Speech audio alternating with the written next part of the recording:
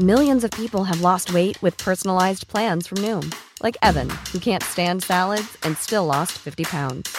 Salads generally for most people are the easy button, right? For me, that wasn't an option. I never really was a salad guy. That's just not who I am. But Noom worked for me. Get your personalized plan today at Noom.com. Real Noom user compensated to provide their story.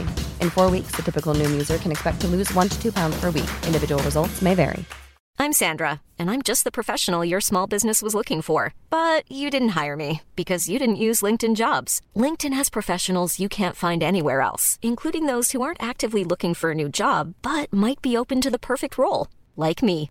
In a given month, over 70% of LinkedIn users don't visit other leading job sites. So if you're not looking on LinkedIn, you'll miss out on great candidates like Sandra. Start hiring professionals like a professional. Post your free job on linkedin.com/people today. A Living History production. I'm Peter Hart. And I'm Gary Bain. And together we're Pete and Gary's Military History Podcast.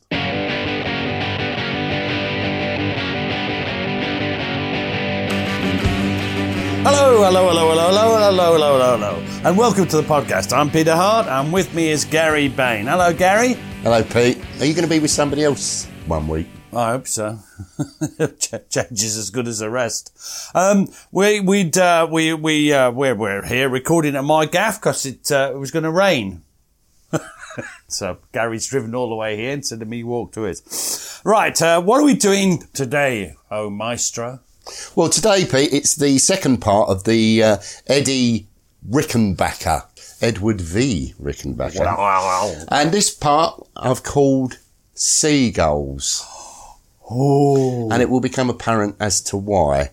Unless you know about his life story, in which case you already know. Now, in the last podcast, we left Captain Rickenbacker touring the United States promoting Liberty bonds in a rather imaginative way, by speaking complete nonsense, on behalf of the US government. Now, following his discharge from the United States, say the US Air Force, whatever it is. USAAF. Was it called that then? I called it then. And prior to forming the Rickenbacker Motor Company, Rickenbacker undertook a number of promotional activities. What's he trying to do there? Well, he's trying to generate public and governmental enthusiasm for the potential of airplanes, but unfortunately he had limited success. Now, in 1920, 1921, he made 4 transcontinental crossings, during which he had... Yes. He had 7 crashes, 9 near misses, and 8 forced landings. Now, we're emphasising, we tried to do this right from the start, Pete. He seems somewhat accident prone, but a very lucky individual. He seems to survive these things. Lucky Eddie, they call him. Yeah. If they're being informal, of course. Now, the Rickenbacker Motor Company, that started in 1920. What was that involved with? Well, they designed a car which took 2 years and 100,000 miles of test driving before it was unveiled at the New York Auto Show in 1922. Now it's marketed as a car worthy of its name, i.e. Rickenbacker. And it's also rather, I would imagine, controversial at the time, utilises the hat in the ring squadron symbol. What is the hat in the ring squadron symbol? Just remind our listeners, Gary. It's a ring with a hat in it. The clue's in the name. Now, it was a high-quality, mid-price car described as up to the minute in every detail. And as you'll find out shortly, it was. They sold for between $1,500 and $2,000.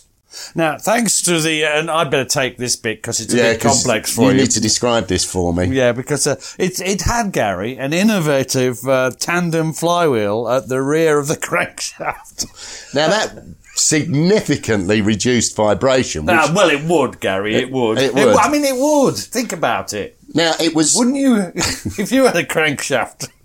It was selected to make the first transcontinental radio tour in 1922, and the following year its smooth ride was celebrated in the popular song In My Rickenbacker Car by Leo Wood, which was alternatively entitled, which I much prefer, Cracker Jacker Rickenbacker. Crackerjack Rickenbacker. Now, we have no idea how this song goes, dear listener. All of the lyrics, but you've written some for us, haven't you? We're going to have a go at our own lyrics. So, after 3, Pete. 1, 2, 3.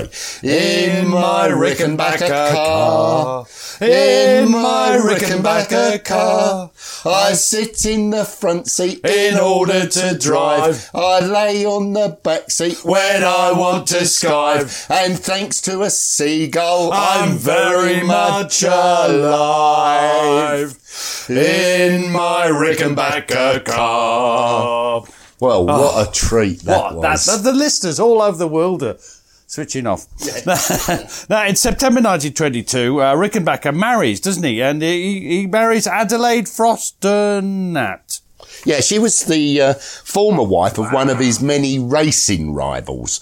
And although they were both in their 30s, and in fact she was 5 years older than him, their marriage was a happy one that lasted 51 years until Rickenbacker's death in 1973. So they lived happily ever after.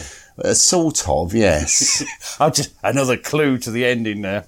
Now, in 1923, following his marriage, Rickenbacker decides to make the Rickenbacker Motor Company public, and he prices the shares at an imaginative $11 each. So the sale was promoted by a statement extolling the virtues of Eddie Rickenbacker. Ooh. Who else did it extol? Well, and his management team. Although I do actually wonder who they were trying to convince. And this is the statement which you are going to read eloquently. The management of the Rickenbacker Motor Company is composed of pioneers in the industry, and although young in years, this company is in reality one of the oldest from the standpoint of management. The past record of successes made by each and every official inspires confidence, and we believe stock in the Rickenbacker Motor Company offers safety in every way that men of proven ability and integrity can devise to safeguard your interests and their own. So he'd moved to Australia, He moved to Australia temporarily.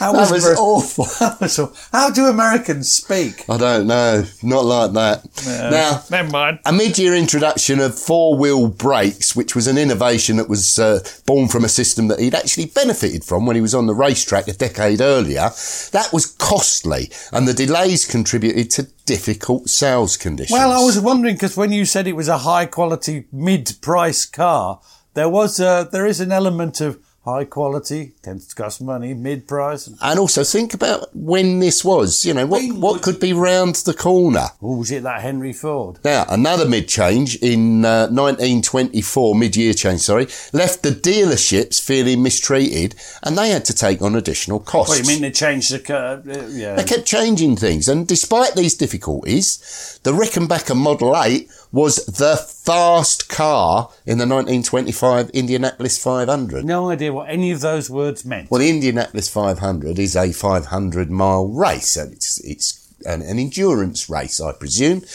which means that, that car, it was a good car. Now, does he abandon aviation then for cars? Because that was his original career, of course. No, he doesn't. He continues to work in aviation, but you might want to ask whether he should have been concentrating on the Rickenbacker Motor Company, given the problems it was experiencing. The introduction of the less expensive and equally reliable Chrysler, that cut into... So it wasn't Ford, it was Chrysler. No, and that cut into their market, making a difficult trading environment even harder. And in December 1926, Automotive Industries magazine reported... Will this be your American? This will be my American accent. Operating under a temporary and friendly receivership, the lately reorganised company... I'm from Boston, apparently they sound English... is now in production on the new models. During the month of December, between 300 and 400 new cars will be shipped, and plans call for the production of 500 a month for 1927. According to Rickenbacker officials, their dealership organisation has remained intact during the reorganisation period, and all dealers are now in possession of the new line of cars. The company expects to settle its $500,000 indebtedness and terminate its receivership within 6 months. Friendly receivership. Is somebody lying? Yeah, I've never heard of a friendly receivership. Have you been in receivership in any of your many careers? You've received me on a number of occasions. That's rude and not true. Now, for our listeners, take umbrage. this view proved to be fatally optimistic, and the company went bankrupt in 1927. So it was only about for 5 years. Now, despite not being legally responsible for the debt, Rickenbacker considered repaying the $250,000 that had been loaned to him a matter of personal honour, and he actually eventually repaid the full amount. Yeah, probably when interest and various things had reduced it to almost nothing. But Well, possibly. It's more honourable than most businessmen. Now, the design of the car, that was also justified, as all American-made cars soon afterwards had the four-wheel braking system, which was introduced by the Rickenbacker Motor Company in 1924. Now, we were talking about aviation, and you said he did carry on, when he should have been concentrating on the motor company, I suppose. So what's he up to in the air, up high? Well, he tried to achieve speed and distance records, as well as trying to develop a light plane that would be affordable for private ownership.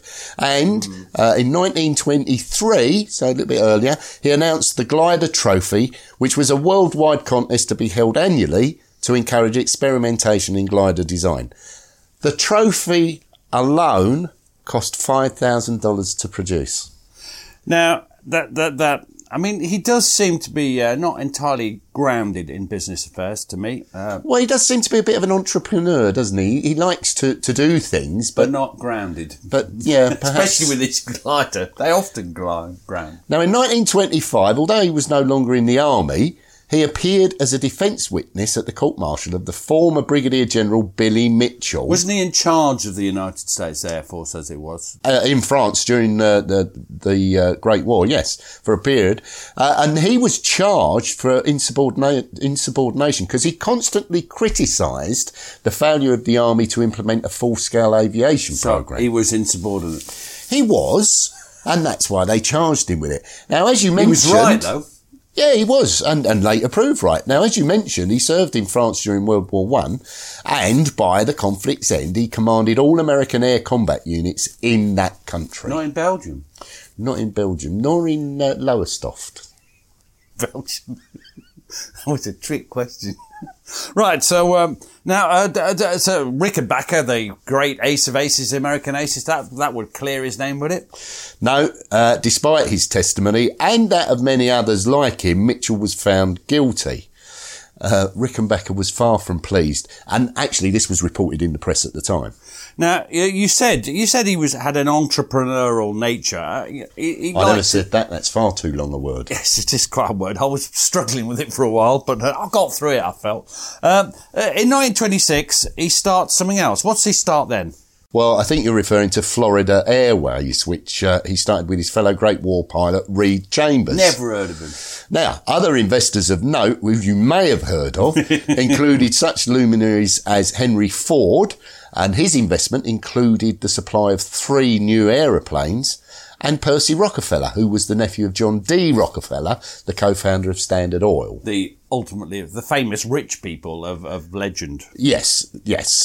Now, the airline started to carry mail in April 1926, and passenger services began 2 months later, travelling between Miami and Jacksonville. What happened to Florida? Did they boom or bust? Well, it was a victim of the crash of 1926. As I mentioned earlier, he's trying all these things at a period in time that we now know, with hindsight, was going to be difficult. And he also suffered because of a decline in property boom collapsed, didn't he? And he fell into receivership within a year. So that's 2 setbacks, corporate setbacks in quick succession. But despite this, 1927 saw him purchase the Indianapolis Motor Speedway for $700,000. I want to just say that he seems to have plenty. That's a lot of money. He seems to generate quite a lot of money. And this was reported. Is he one of these chaps who loses other people's money? And this was reported by the Associated Press.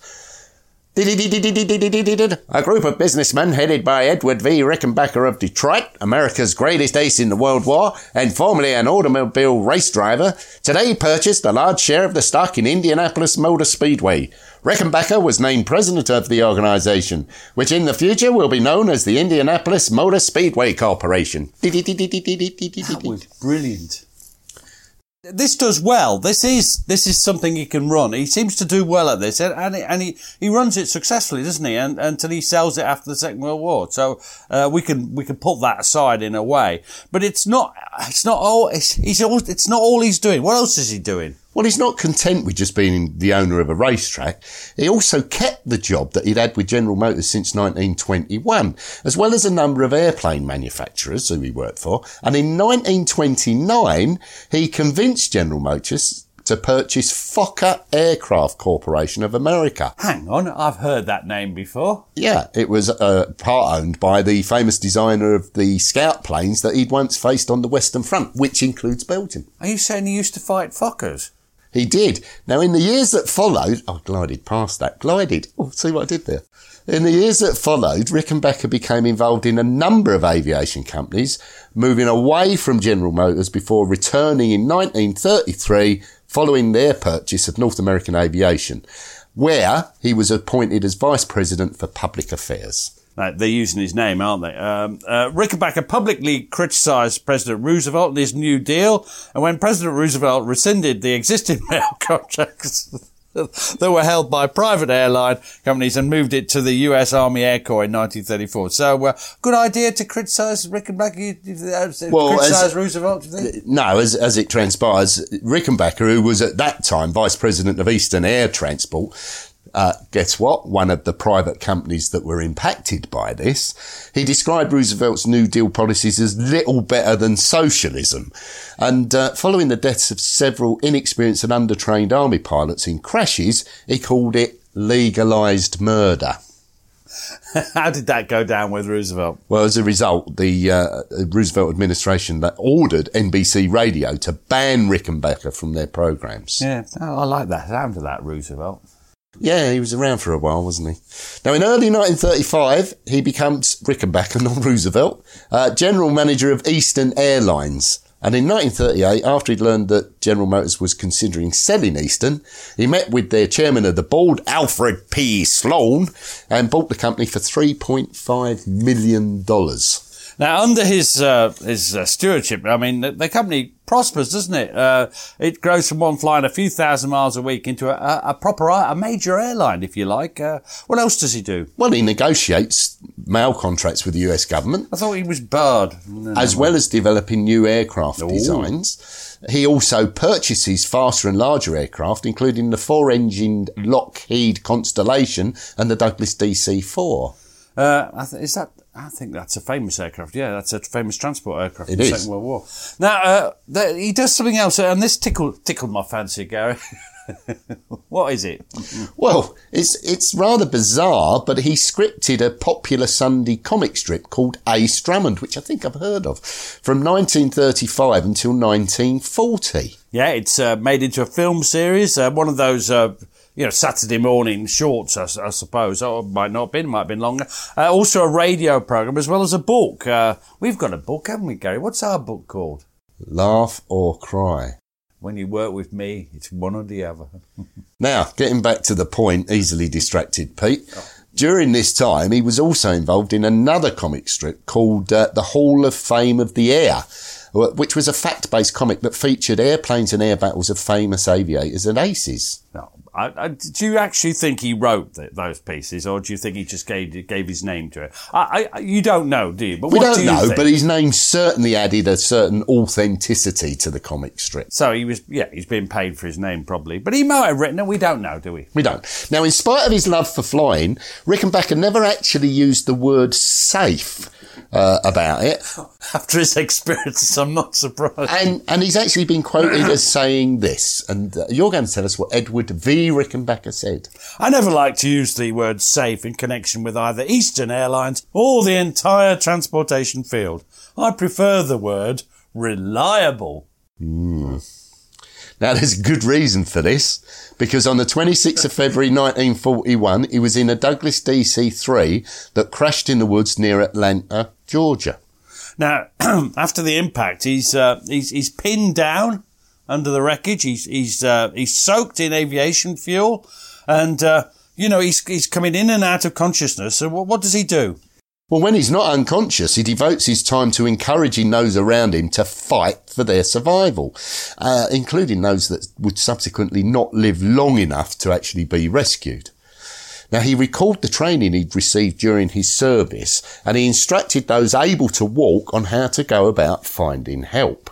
Now, this was summed up by a chap called David Lee Russell, who wrote a book, Eastern Airlines, History, 1926 to 1991.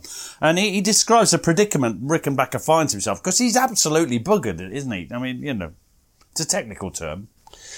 Of the survivors, Rickenbacker was in the worst shape. In the crash, he was jammed into the seat arm, which fractured his left hip socket and pelvis on both sides. He had 3 ribs broken, 2 of them protruding through his skin on his side. His knee was broken, his left elbow was crushed, and his skull was dented. The survivors suffered for hours in the cold, since the rescue team did not reach the crash site until 6:30 a.m. just before dawn. Rickenbacker was poured from the jagged metal between a bulkhead and a fuel tank. I mean, just think about that for a minute. What a state he's in. Yeah, I mean, I find it interesting that he wasn't in the worst state, seeing as some of them died, but, Now, the rescuers don't that's hold out... probably some hyperbole. Hyperbole or hyperbole.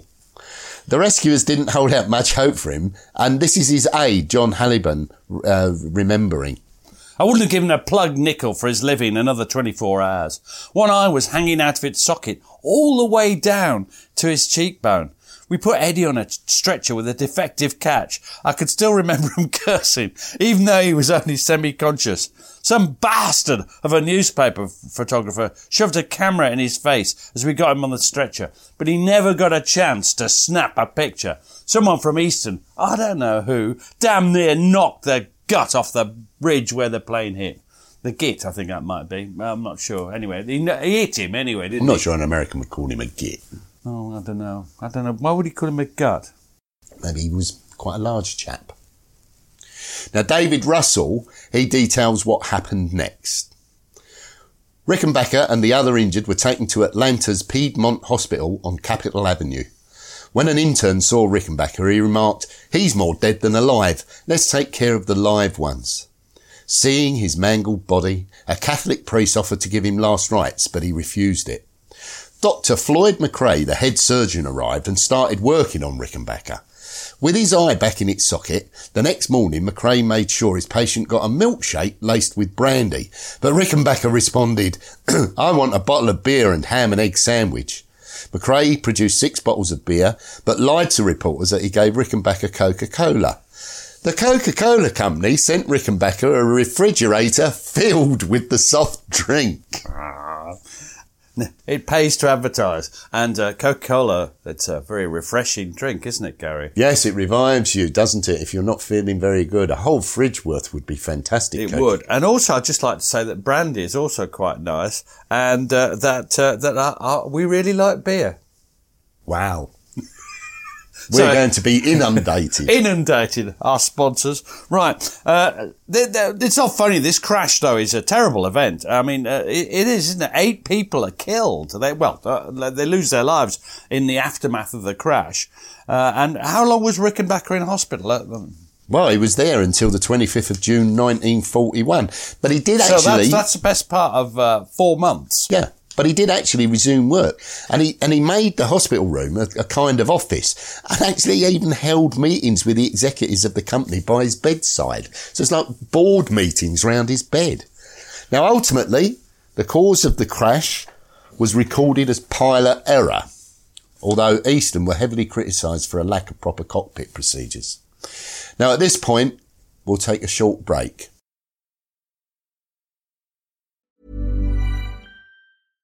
How would you like to look 5 years younger? In a clinical study, people that had volume added with Juvederm Voluma XC in the cheeks perceived themselves as looking 5 years younger at 6 months after treatment. Look younger, feel like you. Add volume for lift and contour in the cheeks with Juvederm Voluma XC. Reverse signs of aging by adding volume to smooth laugh lines with Juvederm Volure XC. For important safety information and to find a licensed specialist, visit Juvederm.com. That's JUVEDERM.com. Not for people with severe allergic reactions, allergies to lidocaine, or the proteins used in Juvederm. Common side effects include injection site redness, swelling, pain, tenderness, firmness, lumps, bumps, bruising, discoloration, or itching. There's a risk of unintentional injection into a blood vessel, which can cause vision abnormalities, blindness, stroke, temporary scabs, or scarring. Talk to a licensed specialist to find out if it's right for you. Hey, I'm Ryan Reynolds. At Mint Mobile, we like to do the opposite of what Big Wireless does. They charge you a lot, we charge you a little. So naturally, when they announced they'd be raising their prices due to inflation, we decided to deflate our prices due to not hating you. That's right. We're cutting the price of Mint Unlimited from $30 a month to just $15 a month. Give it a try at mintmobile.com/switch. $45 up front for 3 months plus taxes and fees. Promo rate for new customers for limited time. Unlimited more than 40 gigabytes per month. Slows full terms at mintmobile.com. Even when we're on a budget, we still deserve nice things. Quince is a place to scoop up stunning high-end goods for 50 to 80% less than similar brands. They have buttery soft cashmere sweaters starting at $50, luxurious Italian leather bags, and so much more. Plus, Quince only works with factories that use safe, ethical, and responsible manufacturing. Get the high-end goods you'll love without the high price tag with Quince. Go to quince.com/style for free shipping and 365-day returns.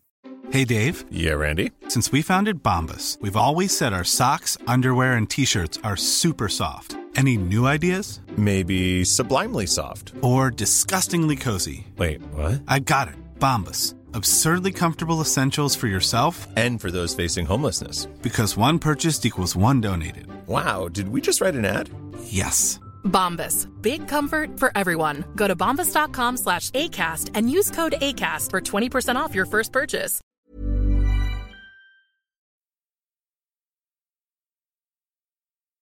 Welcome back. Now, during the period leading up to World War II, Rickenbacker supported the isolationist movement. Now, what's that?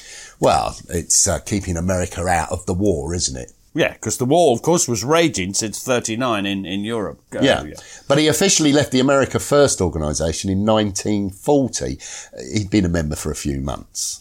He then adopts a very pro-British position, doesn't he? He likes... It's what he describes as Britain's heroic resistance to relentless air attacks. And, the Luftwaffe pounding London and all that. He's referring to the Battle of Britain, isn't he, in 1940.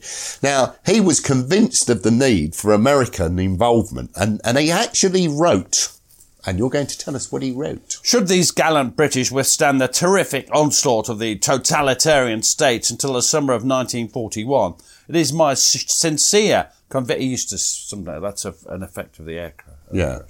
Sincere conviction that by that time this nation will have declared war. In actual fact, they don't, do they? No, they do, following the attack on Pearl Harbor in December 1941, so the end of 1941. They do come in. And they're once more at war. Yeah. Can Rickenbacker be seriously involved? Well, he is one way and another, but how old is he by this time? Well, he's in his 50s, and it's too old to fly combat missions. But the US government, they've got every intention of utilising his unique skills. He does have a fair amount of skill. He's got an interesting skill set, hasn't he? Yeah, he has, but he's also got an airline, and in 1942, he pledged Eastern Airlines equipment and personnel for use in military activities. Under his instruction, the airline flew munitions and supplies across the Atlantic to the British, and he himself, armed with a letter of authorisation from the US Secretary of War, visited Britain in an official capacity where, along with making recommendations for war operations, he actually inspected troops, operations and equipment. This is a publicity role, but it's also increasing support amongst both civilians and soldiers, American and British, of course. I mean, he's he's a popular man. He is, but he also does other things. He later worked with both the US Army Air Force and the RAF on bombing strategy, which included working both with Air Chief Marshal Sir Arthur Harris and General Carl Andrew Spaatz, who was later to be appointed as Commander of Strategic Air Forces in Europe. I'm not quite sure what his input would have been on bombing strategy. Yeah, it may be that he gave, yeah, well, we'll see. Well, we won't see because we don't know. Now, he'd reached middle age. Suppose there's not much excitement left, is there, Gary, in this podcast? He's had enough, adventure, thrills and spills, more spills and thrills and spills and thrills to last a lifetime. But there's something lying ahead, isn't there? Something really dramatic. And this is why you, Gary Bain, of whatever your address is, I better not tell them that or they'll be round to knock your fence down. You wanted to do a second podcast about this incredible man because there's something amazing coming up, isn't there? Yeah, I mean, this is from an article in 2004 for World War II magazine, and it was written by one Billy Ray, which is a great American-sounding name. And he explains, in late 1942, Secretary of War Henry Stimson and Army Air Forces Chief of Staff General Henry H. Hap Arnold asked the 52-year-old airline executive to travel to the Pacific Theatre as a $1 a day non-military observer. Rickenbacker was accompanied on the mission by his aide, a Colonel Hans Adamson. Did he get $1 a day as well? Probably more. On October the 20th, 1942, they climbed aboard a well-worn Boeing B-17 in Hawaii. The B-17 was crewed by Captain William Cherry Jr. of Abilene, Texas, who was the pilot, Lieutenant James Whitaker of Burlingame, California, who was the co-pilot, Lieutenant John DeAngelis of Nesquehoning, Philadelphia, who was the navigator, Private John Bartek of Freehold, New Jersey, who was an engineer, and Sergeant James Reynolds of Fort Jones, California, who was the radio operator. Now, also along was Staff Sergeant Alexander Kazmarchik from Torrington, Connecticut, who was an enlisted airman who was returning to his outfit in Australia after recovering from a lengthy illness. They finally took off at 1:30 a.m. on the 21st of October, bound for Canton Island, about 1,800 miles to the southwest. Now, this B-17D Flying Fortress strays hundreds of miles off course, and it runs out of fuel. You can't just wander about the Pacific. It's too big. What do you do if you run out of fuel? You have to ditch in the sea. That sploshy thing. Billy Ray goes on to say in his article, Rickenbacker stuffed a map, some official papers and his passport into his coat pockets. He also grabbed several handkerchiefs and a 60-foot line. When the rafts were inflated and free, the pilots exited through the forward hatch and lent a hand to the passengers. Rickenbacker's escape hatch was above a wing, so he helped the others climb out once he was outside the plane. The swells were well over 6 feet high, making the rafts extremely difficult to handle. Now, some of the men, they stripped down to the underwear because they thought they'd have to swim for the rafts. Others kept the clothes on. Now, what else have they got? What have they managed to get off the Flying Fortress? Well, in addition to the rope, they also had a first aid kit, a Very pistol with 18 flares, 2 hand pumps, which were used for bailing out water and pumping air into the rafts. Very sensible. 2 sheath knives, a pair of pliers, a small compass, 2 collapsible bailing buckets, some patching gear for each raft, pencils, as well as the map Rickenbacker had grabbed. Now, Sergeant Reynolds had grabbed 2 fishing lines, but they didn't have any bait. Now, the pilots had kept their pistols, so they were armed. They could cope with any mutiny on board the rafts. Now, they settled back exhausted into the rafts, and they were suffering from a combination of both exertion and stress. Now, who was in the worst condition, Pete? Well, that would be Kazmarchik, because as you will remember, he'd recently been discharged from the hospital.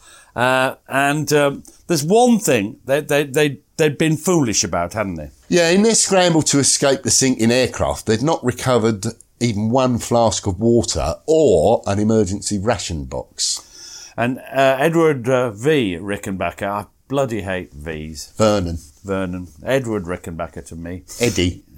No, he says this. We're going to need that water, somebody said. Let's go back and get it. Don't be a fool. That plane's going to sink any second. You'd never find the water and rations anyway. They're all sploshing around underwater. Sloshing, sorry. Anybody who's in that plane when she goes down will go right down to the bottom with it. And so we decided not to try to get the water and rations out of the plane. That was another mistake. The ship stayed afloat. He means the aeroplane. For almost 6 minutes. I'm not sure that was enough time, but there you go. Then slowly the tail swung up and poised gracefully for a split second. And then the ship went down. As I say, he means the aircraft. Now, the unrelenting Pacific sun... We're getting poetic again, Gary. Begun to burn. You mean it's hot? It's very hot. Those that had removed their clothing... Never remove your clothing, Gary. They began to suffer. Now, Rickenbacker is watching as Sergeant Reynolds, who'd taken his clothes, he goes pink, then red, and then he begins to blister. And if you think of it, the unrelenting sun, no shelter for hour upon hour upon hour. What happens to the others? Same thing. Those that are taking their clothes off, they're also going to blister. Now, Rickenbacker... What is he doing? He's wearing a civilian suit. In his undies? No, he's fully clothed in a civilian suit, and he's also got a battered fedora hat on. And so he's relatively protected. But the salt water that, as you say, sloshes about in the raft, that caused sores all over his body. Well, that's the prolonged exposure to it, isn't it? It is. And he later recalled his and his comrades' predicament. There followed 5 days of calm. It was beastly hot. There was no rain until the 8th night. We saw nothing in the way of searching planes or ships. The boy in my boat had a Bible in the pocket of his jumper. On the second day out, we organised prayer meetings in the morning and in the evening. Frankly and humbly, we prayed for our deliverance. After the oranges were gone, there showed up terrible pangs of hunger. Then we prayed for food. I didn't hear any mention of oranges before. No. Now, it's at this point that something so unbelievable happened that Rickenbacker later admitted... If it wasn't for the fact that I had 7 witnesses, I wouldn't dare tell this fantastic story. Carry on. Well, they'd prayed for a miracle, and on the afternoon of the 8th day, following one of their prayer meetings, they were attempting to have a nap when they received one. A miracle? Yeah. Rickenbacker, he'd leaned back against the side of the raft and he pulled down his hat over his eyes. All he could hear was the gentle lapping of the waves against the raft. Now suddenly, Rickenbacker felt something land on the top of his hat. What was it, Gary? What was it? It was a seagull. So what does he do? Well, he sat perfectly still while he sort of planned his next move. I can imagine it. Now, with a flash of hand and a squawk from the seagull, he managed to grab the bird and wring its neck. Now, he tears the feathers, he plucks the bird, and then he and his starving crew made a small meal. There's 8 of them. The 2 rafts are obviously adjacent, very adjacent. There wouldn't be much to eat. I think there's 3 rafts. Oh, was it? There wouldn't be much to eat. No, but afterwards, they're able to use the intestines of the seagull for bait. And they had those fishing lines. Yeah, and with that, they caught fish, which in turn gave them more food and more bait. Oh, right. And so the cycle of their luck continued. They'd have been even luckier if they'd had sausages. And once more, this is Billy Ray in the World War II magazine of 2004. Late that same afternoon, the sky turned cloudy. The wind took on a different feel, and for the first time, the prospects for rain looked promising. About 3 a.m, raindrops fell for a few minutes, and they spotted a squall not far away. They paddled towards it, praying that they could get in its path. There was already a plan in place for such an occasion. They would catch rain on handkerchiefs, shirts and socks spread out over the rafts. Adamson even removed his shorts. There's always one. The squall turned into a driving rainstorm, and all hands did what they could to collect water. Rickenbacker was designated his raft's ringer as the clothing became soaked. He twisted the water into a bucket. I wouldn't want the short water. No. After the storm subsided, the men agreed to ration the water sparingly, a half jigger per day per man. I don't know what a jigger is. It was the sweetest water they'd ever tasted. Oh, God, I ruined Especially them. the ones from the shorts. I ruined that last elegant quote. So there was 8 of them. Did they all survive? No, it's not enough to save Kazmachik, who drank seawater whilst suffering from dehydration.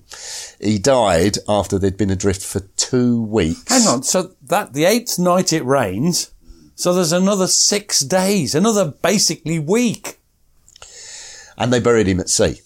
Now, what's going on in the background? This is the greatest ace of World War One, or the Great War, as we would call it. He's missing. So what are the authorities doing? Well, the US Army Air Force... Are they searching? Are they? And the US Navy, they planned to stop searching. So they were searching? After just about 2 weeks. I've just remembered another thing from previously. They weren't where they were supposed to be. No. They were madly off course. They were. Now, Rickenbacker's wife persuaded them to search on for another week. And back at home during this time, the newspapers and radio reports were stating that Rickenbacker and his crew were already dead. So what do the boats do? Well, the survivors split up. Cherry rowed off alone in the small raft and was rescued on day 23. Reynolds, DeAngelis and Whittaker, they found a small island that was close to an inhabited island where the natives were hosting an Allied radio station, which is rather fortunate. Yeah. And a float plane rescued Rickenbacker, Adamson and Bartek on the 13th of November 1942. That's 24 days. I've just worked that out in my head. Yeah, it also says it in the notes. Now, all were suffering from exposure, sunburn, dehydration, and actually near starvation. Yeah, we've got to remember that though they're fishing, it's not exactly a lot to eat. And they wouldn't be able to cook anything, so it'd be all raw. Sushi. Yeah. Now, as you mentioned, they were lost for a total of 24 days, and the survivors were taken to a Navy medical base at Samo. And in the end, all of the men make it home. Except for? Kazmachik. Not quite as good as the previous effort.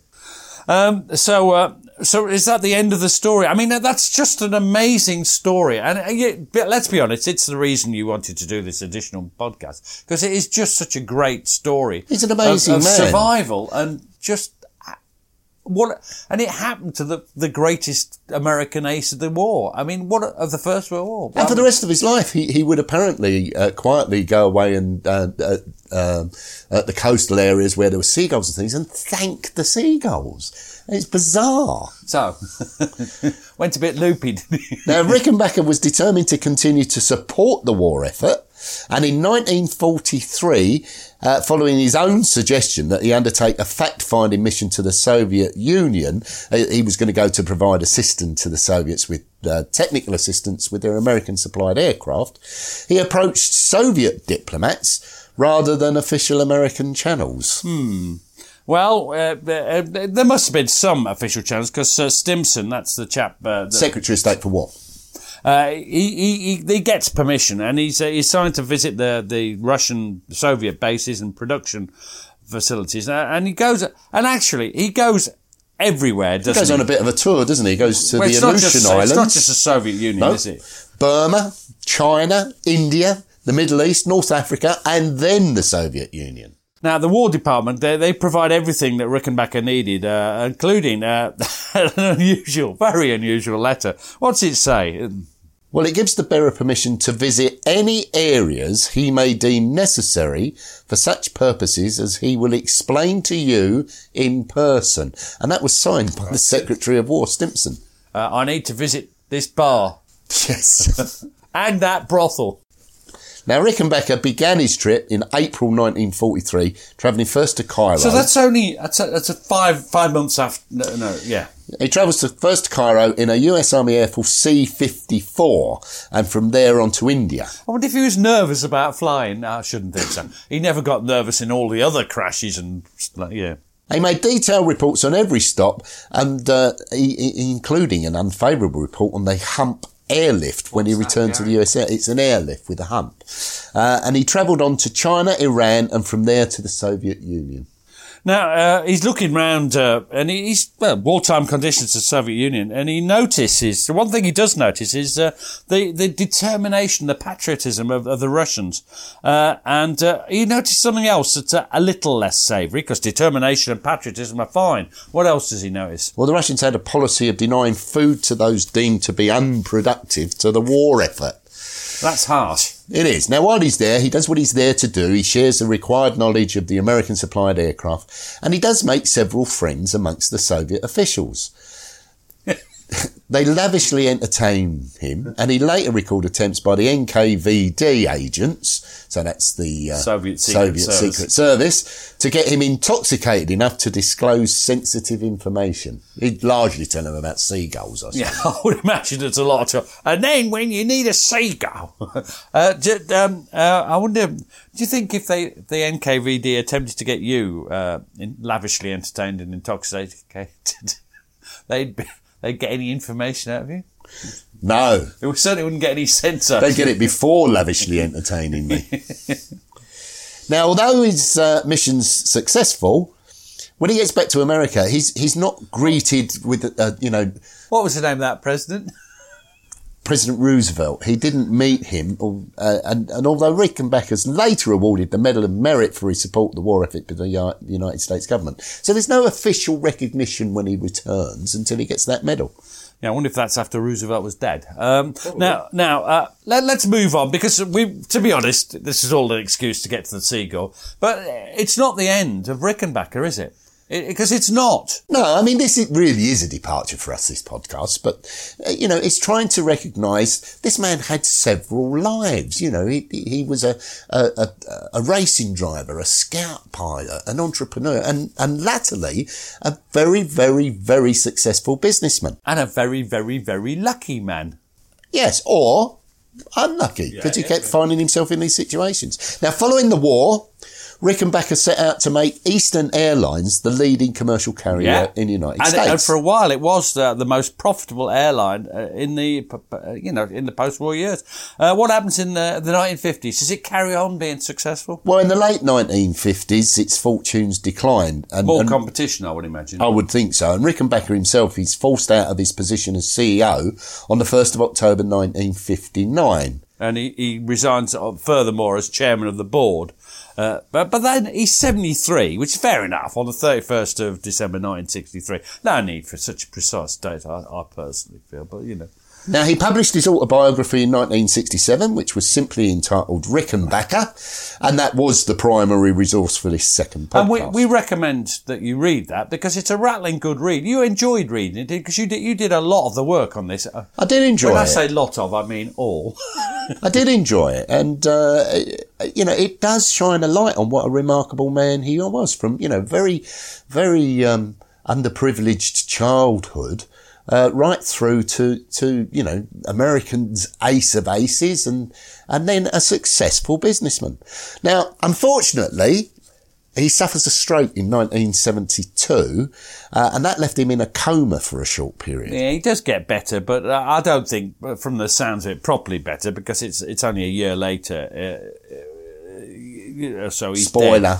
Yeah, spoiler. So what does he do? July 73, he travels to Zurich. He's after medical treatment for his wife's failing vision. So still a caring, sharing type. Yeah. And what happens while he's in Zurich? It's a place to go to recover from illnesses. Yeah, he contracts pneumonia, and he died at the age of 82. That's a fair old age for a man who, when he was flying above France in 1918, he probably would have counted his life in hours rather than decades. Yeah, and when he died, Rickenbacker was the last living Medal of Honor recipient from the United States Army Air Service. He still was. He was a great man, wasn't he? He was. There's a tragic side story in the fact, although it's his wife Adelaide. What happens to her?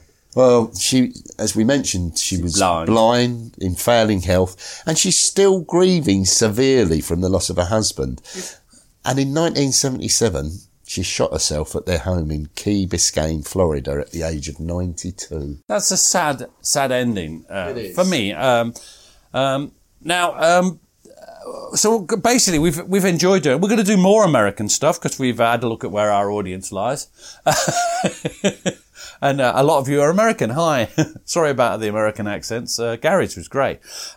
We would urge you to, our American friends, Laugh or Cry is now available in America Land, for a modest sum. And we're looking forward to carrying on into another year of podcasts. And actually, it's our 3rd anniversary coming up in February, Gary. Yeah, we'll be getting divorced soon. No, Gary, we're looking forward to the prosperous and happy future. Yeah. Cheers, Pete. Cheers.